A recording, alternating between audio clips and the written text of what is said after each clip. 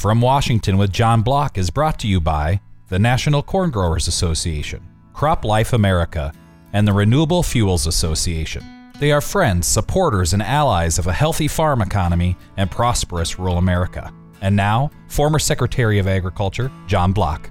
We always put a high priority on our cropland, corn, beans, wheat, vegetables. Well, let's spend some time focusing on our forest land today. We all know that we need lumber from our forest to build our houses, and with the extreme heat, wildfires are burning down our forests. Ag Secretary Vilsack tells us that the Forest Service has invested $100 million this year in reforestation. That is more than 3 times the investment last year. Remember, the bipartisan infrastructure bill that was passed at the beginning of the Biden administration, well, this project, led by USDA's Forest Service, comes under that act. We are now positioned to rebuild after the deforestation wildfires. Secretary Vilsack emphasizes, and I quote, "Forests are a powerful tool in the fight against climate change. Nurturing their natural regeneration and planting in areas with the most need is critical to mitigating the worst effects of climate change while also making those forests more resilient to wildfires and drought and disease and pest infestation."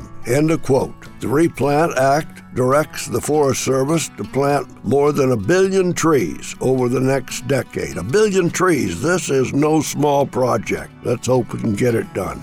Another subject, we have talked about all the crops farmers grow. Well, maybe we're going to have a new and different crop to plant. It is a weed called pennycress. Scientists at Illinois State University and other universities genetically engineered the pennycress genes, and now we have a plant called covercress. It cost $10 million in 7 years for the Department of Agriculture to develop this cash crop. It is planted in the fall after the soybeans are harvested. It could be our cover crop that can be harvested in very early spring before corn planting. Covercress produces seeds that can be processed into oil and meal. Commercial aviation wants to buy 3 billion gallons of alternative fuels by 2030. This new source of fuel could help satisfy their demand. Of course, the meal would be animal feed, but the creativity and innovation is a compliment to the ag industry and our scientists. Until next week,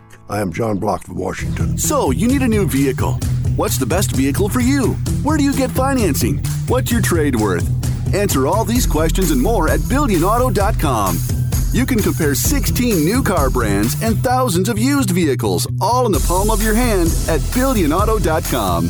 Plus, estimate the trade value of your vehicle in 2 easy steps. It's car buying made easy. Apply for credit pre-approval at BillionAuto.com. All applications accepted, not all approved.